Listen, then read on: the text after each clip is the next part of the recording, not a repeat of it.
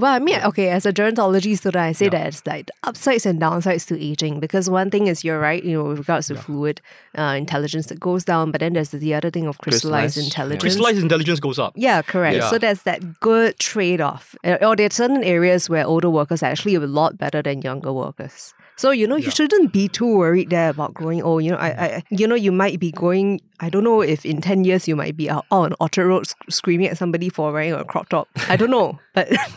At least I'm not wielding a samurai sword and cutting people up. You're listening to the Building Financial Fitness podcast, the show where personal finance is about the person, not just the numbers. Here on BFF, we talk about how to make money your best friend so that you can have the freedom to make the most out of life. We go through the honest discussions about money so that you don't need to make the same mistakes. We demystify jargon so that no one can smoke you with complicated acronyms. After all, money's greatest value is to give us control over our time, which is truly our greatest asset. I'm your host, Junus Yu. Hi guys, and welcome back to the Building Financial Fitness podcast. Today is a very special day because we have two very exciting people here back on the show. We have our very well-loved FA hater, Chris. Hi, everybody. Hi, Chris. Hi. And we have the very famous FA himself, Mr. Luke Ho. Hi, Luke. Hi. So today we're going to be talking about CPF in 2022, especially given the changes that we've seen. And we're seeing that the impression of CPF by our Singapore citizens has actually taken quite a large turn. From the days when there was a lot of reticence towards CPF and people were saying that it's an oppressive way of forcing savings, until today when CPF top-ups actually hit a new annual record in 2021 of over 4 billion. And it's gotten so popular that even, as of 11 March, there was this widely forwarded WhatsApp message that I saw that my mom sent to me, a lot of other aunties sent to me, where they took a picture of a CPF letter and then they said that this was a scam, which later became, CPF themselves said that this is actually a legitimate letter. That, clearly you can see that there's a lot of hype about CPF to the extent that something is real actually becomes a scam. It kind of goes the other way. So I think it's very interesting times. Let's outline the key changes for CPF in 2022 and just feel free to jump in with regards to your response to those changes. Okay. So the first one is the CPF contribution rate. It's to increase by up to 2% for those between 55 to 70. This was actually a topic that was quite widely discussed for me as a gerontology student because it's really in the line of supporting the older worker and also incentivizing them to work, into the older years. Any thoughts on this? Well, the first thing that comes to my mind is that I hope not to be working by then.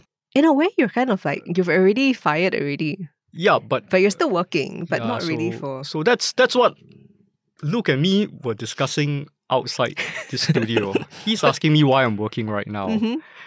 And I told him that the state of financial independence, it's not a permanent state.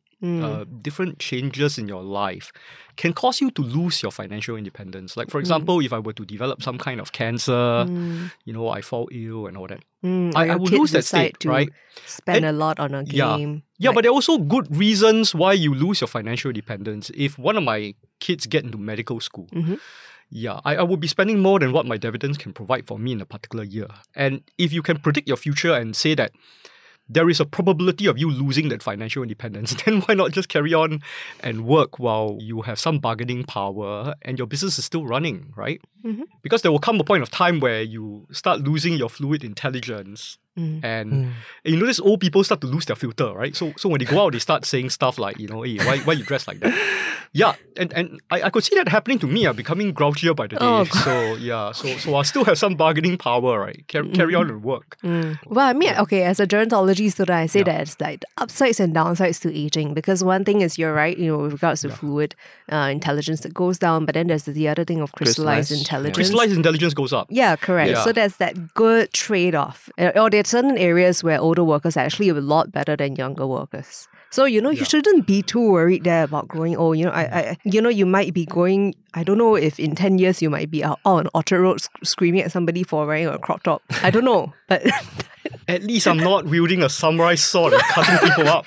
I mean, that was under influence of substances, I believe. some substances. He was a lot younger than you. The second point is a higher tax relief of up to $8,000 a year for cash top-ups. And this is, again, to incentivize more cash top-ups. Okay. When you actually come up with a policy like this, where you allow CPF contributions to produce more tax benefits, inevitably it will benefit the rich, right? There comes to a particular point in your salary, I think around 80,000 a year, where your income tax, marginal tax value goes up to 11.5%, where it becomes very, very worthwhile to put in that $8,000. Yeah, but I think by and large, it doesn't really move the needle for most Singaporeans, because I think most Singaporeans don't pay an income tax right now. I think if I'm not wrong, right? I mean, I guess based on the median, probably they wouldn't pay very much in income tax. Yeah, that's right. Yeah, because I mean, if the median is like less than 50K a year, for example, per person, then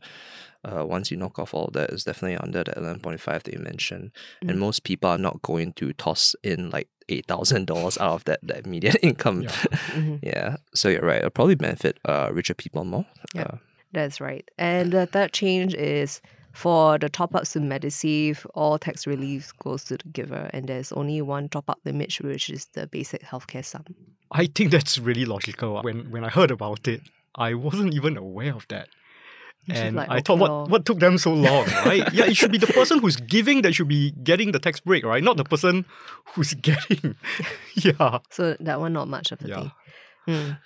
And the last one is members who are not on CPF Life will continue to receive their payouts. But then I think, as of what the policy says, I think everyone who's born after 1958 and have at least 60,000 in their CPF are automatically enrolled into CPF Life, right? Okay. If I'm not wrong.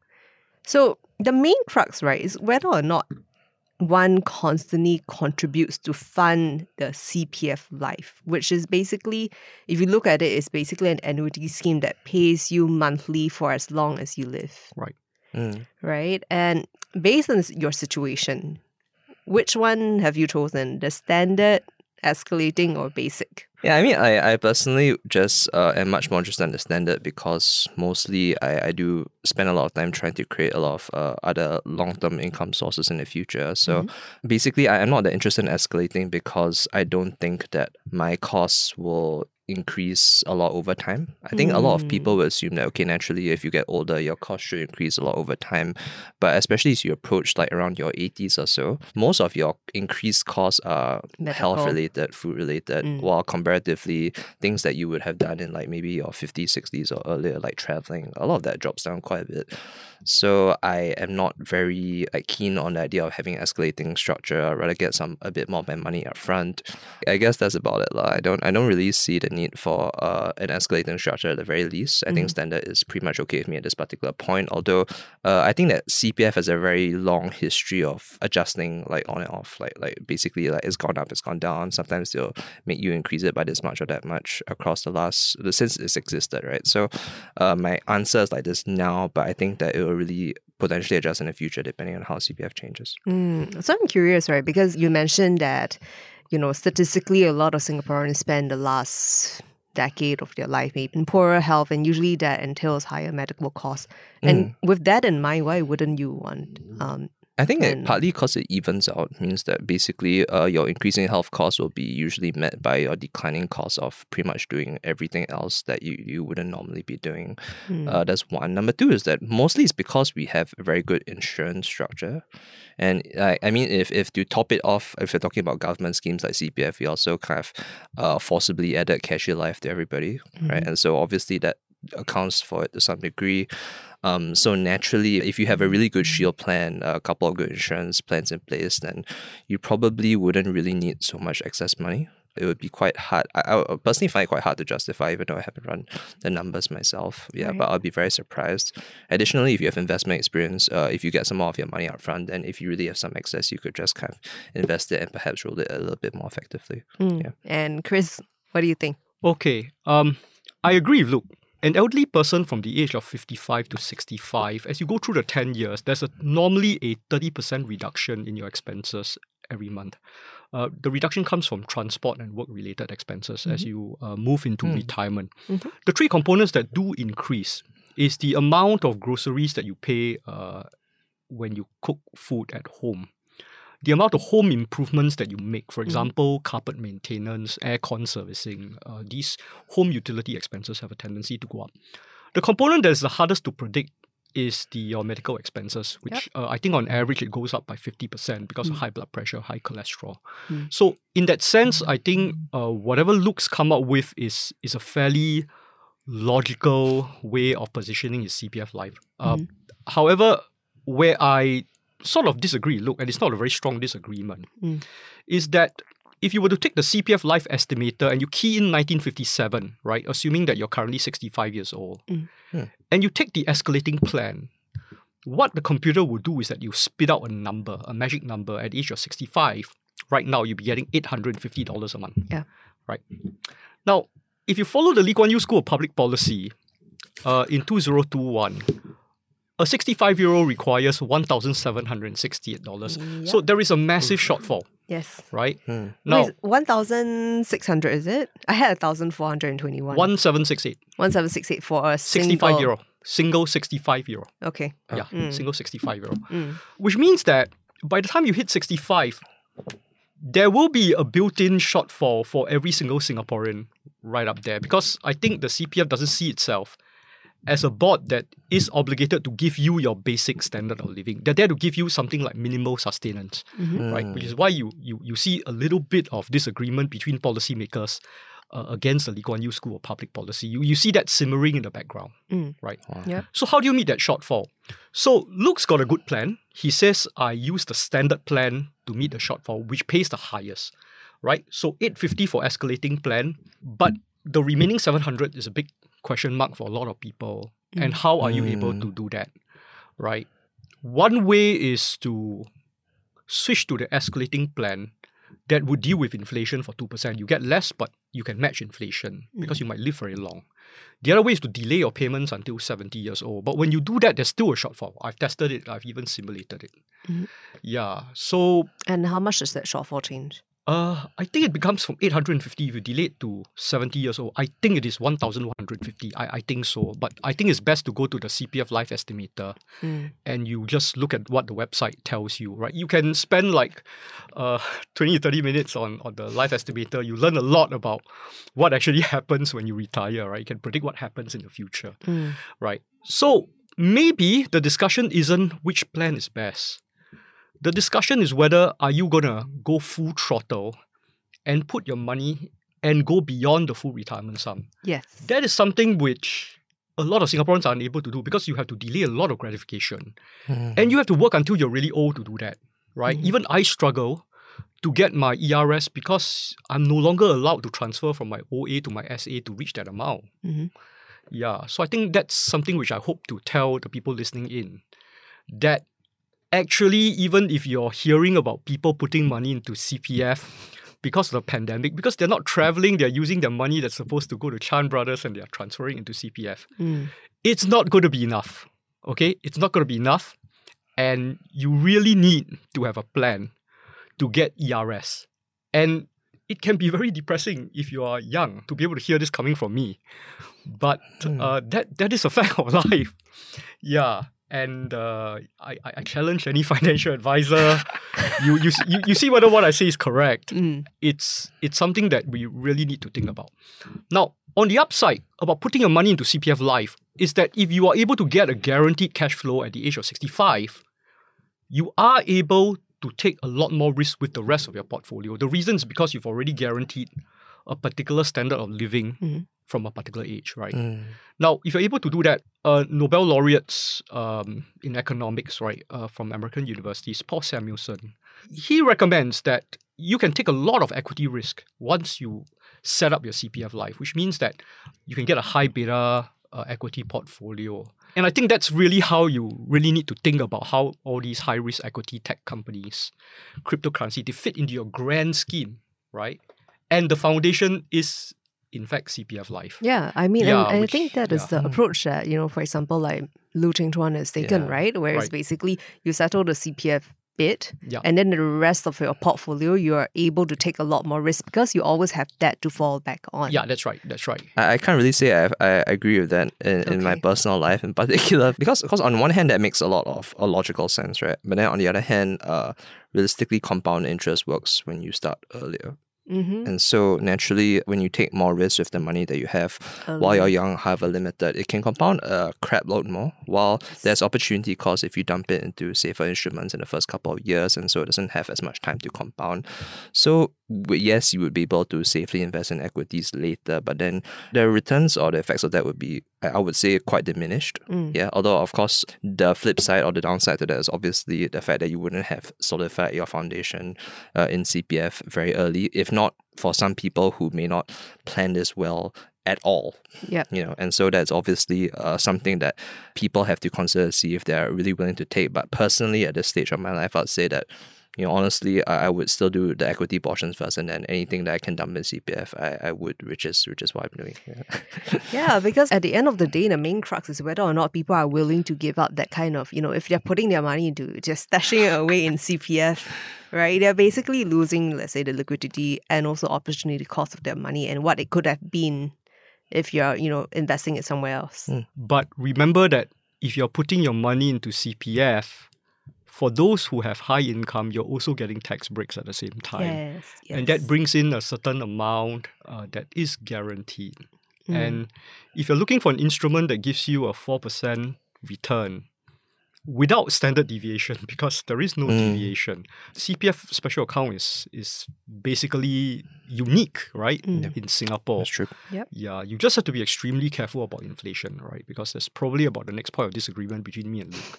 People can't agree on what the average inflation is right now because we are in a regime change. Now, in the past, if you ask me, I'll tell my students, well, it's 2%. It goes above 2%, it'll come back to 2%. Goes below 2%, it'll go up to 2%. So plug in 2%. But we have a war in the Ukraine, right? So there's a lot of uncertainty. And this is compounded on top of COVID.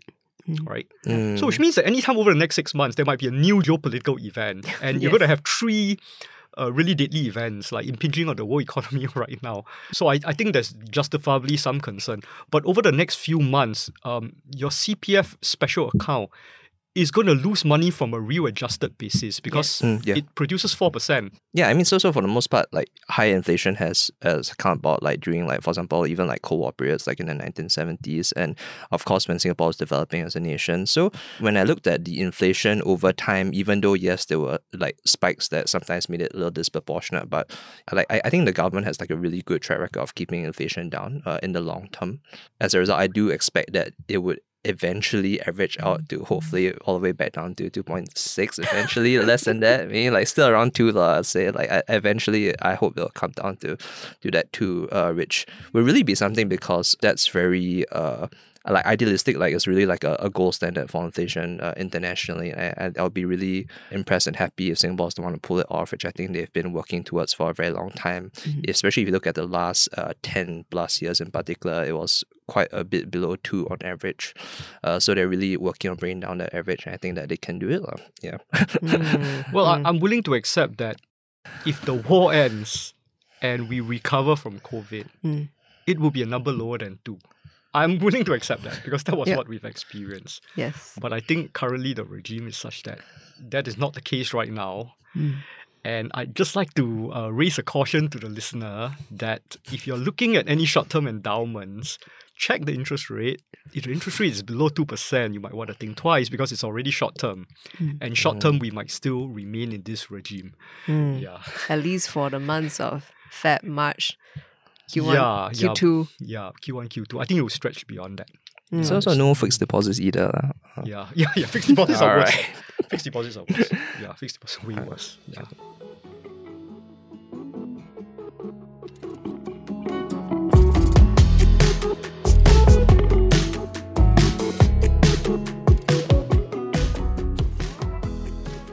Next one, I want to talk about the sustainability of CPF Life. We kind of like wear the hat of the government, right? Basically, is they need to ensure that the CPF Life members never encounter a situation where they actually outlive their savings. Right. So how sustainable do you think CPF life is? Is it going to be like a burden in the future where the government is like, hey, these people are actually living really long and we need to pay them out for life? I mean, I think credit to the government or whoever's doing the math behind CPF. They do like kind of adjust accordingly, or they seem to have been doing quite a good job adjusting accordingly in the last couple of years. Although that being said, that also one of my criticisms of CPF life as a whole, because it does keep changing compared to, like, for example, private investment plans of some kind. But for the most part, I do think that the problem with that, or what I see, is that I don't think I'll be experiencing, I mean, at the rate that we're going, I would be quite surprised if, for example, my parents were to experience any kinds of problems in relation to the sustainability of CPF. But maybe my generation, and especially the generation after me, might experience some problems.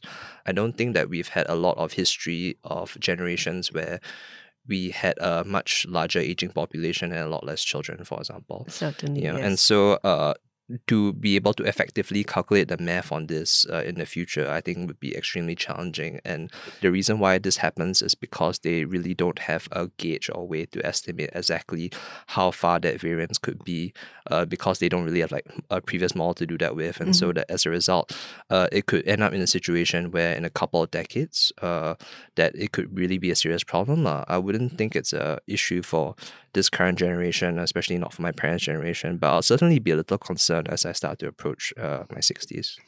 Now, there are three reasons why we do not have anything to fear about CPF. The first reason is uncontroversial, and it's because CPF has mortality tables, and they build in a lot of slack when they are designing the risk pooling mechanism, right? That's something which I expect the government to be really good at. Okay. The two other reasons are extremely controversial. All right. There are things that the government can do and that the insurance industry cannot. The government can take a leaf from European countries and they can ration healthcare at an old age. In other words, beyond a particular age, you will not get the same kind of healthcare as you're younger. All right. So we can actually make adjustments over there to do some rationing of healthcare services. Now, this is very, very controversial. Yeah, because what would that look like? What would that look like? But they don't have to tell you if they actually do it, right? Okay. Yeah, okay.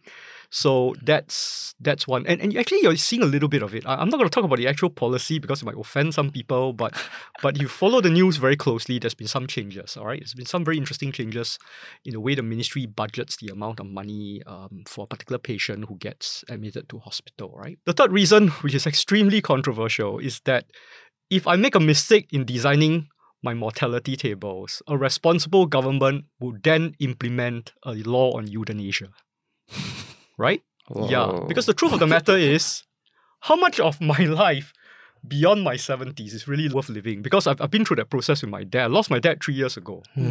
And maybe I'm a minority among Singaporeans. I really do want that law to be passed, not for my mom, but for me. So that I won't be a burden to my children in the future. Right? And I think increasingly as the population becomes more educated and they're living longer, the pressure to enact some kind of euthanasia statute in Singapore might increase over time. And these are the three things that I think would make it such that CPF life will always be sustainable.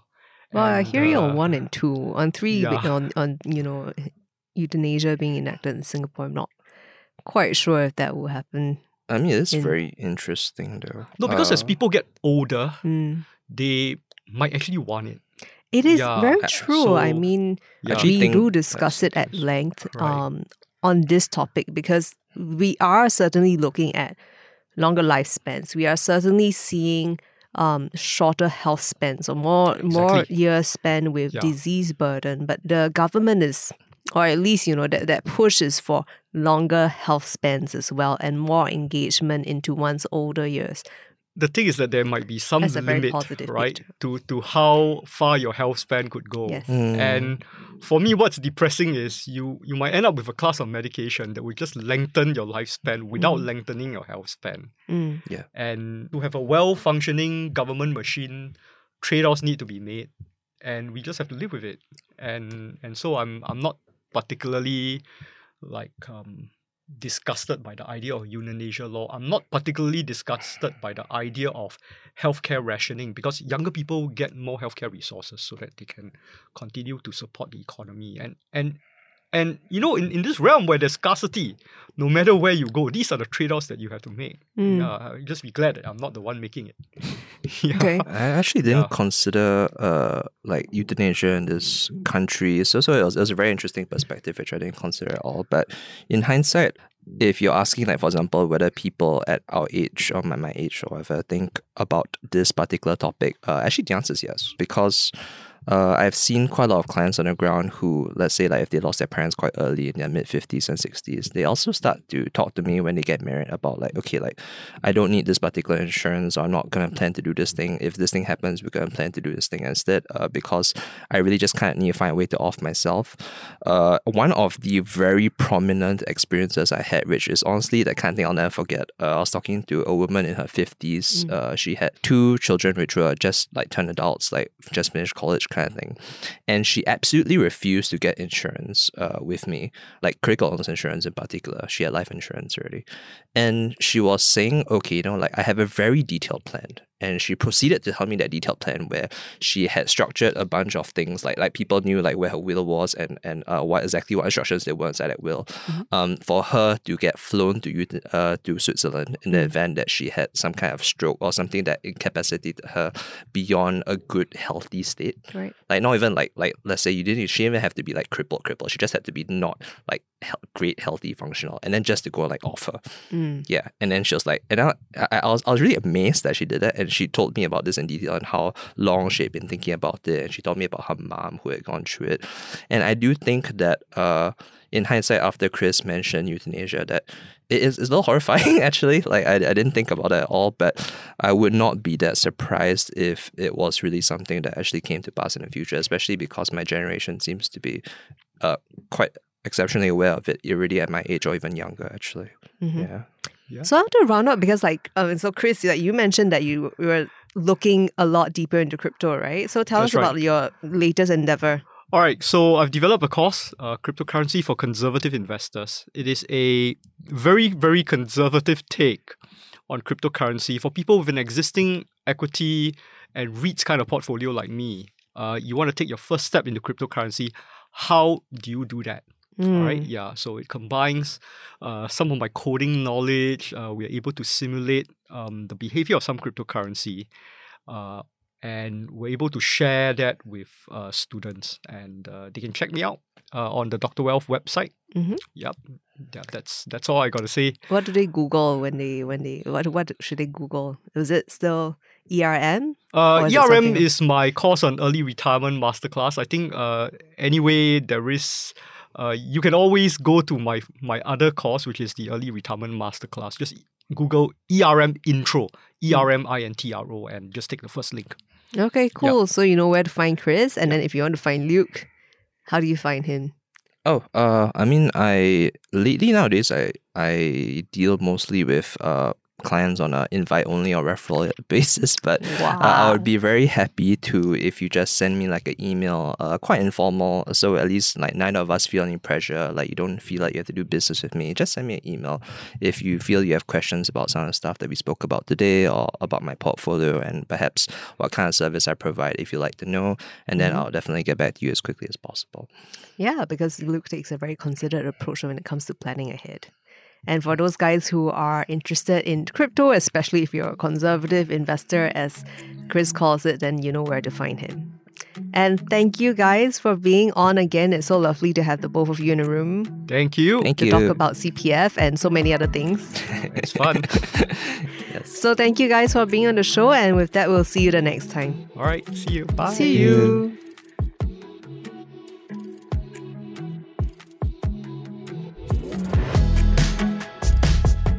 Many thanks as well to all of you out there for tuning in. This has been a fantastic conversation and we would definitely love to hear what you think about it. If you would like to get in touch with us, you can reach out to us through the email podcasts@melisten.sg or at my Instagram @misfitpie.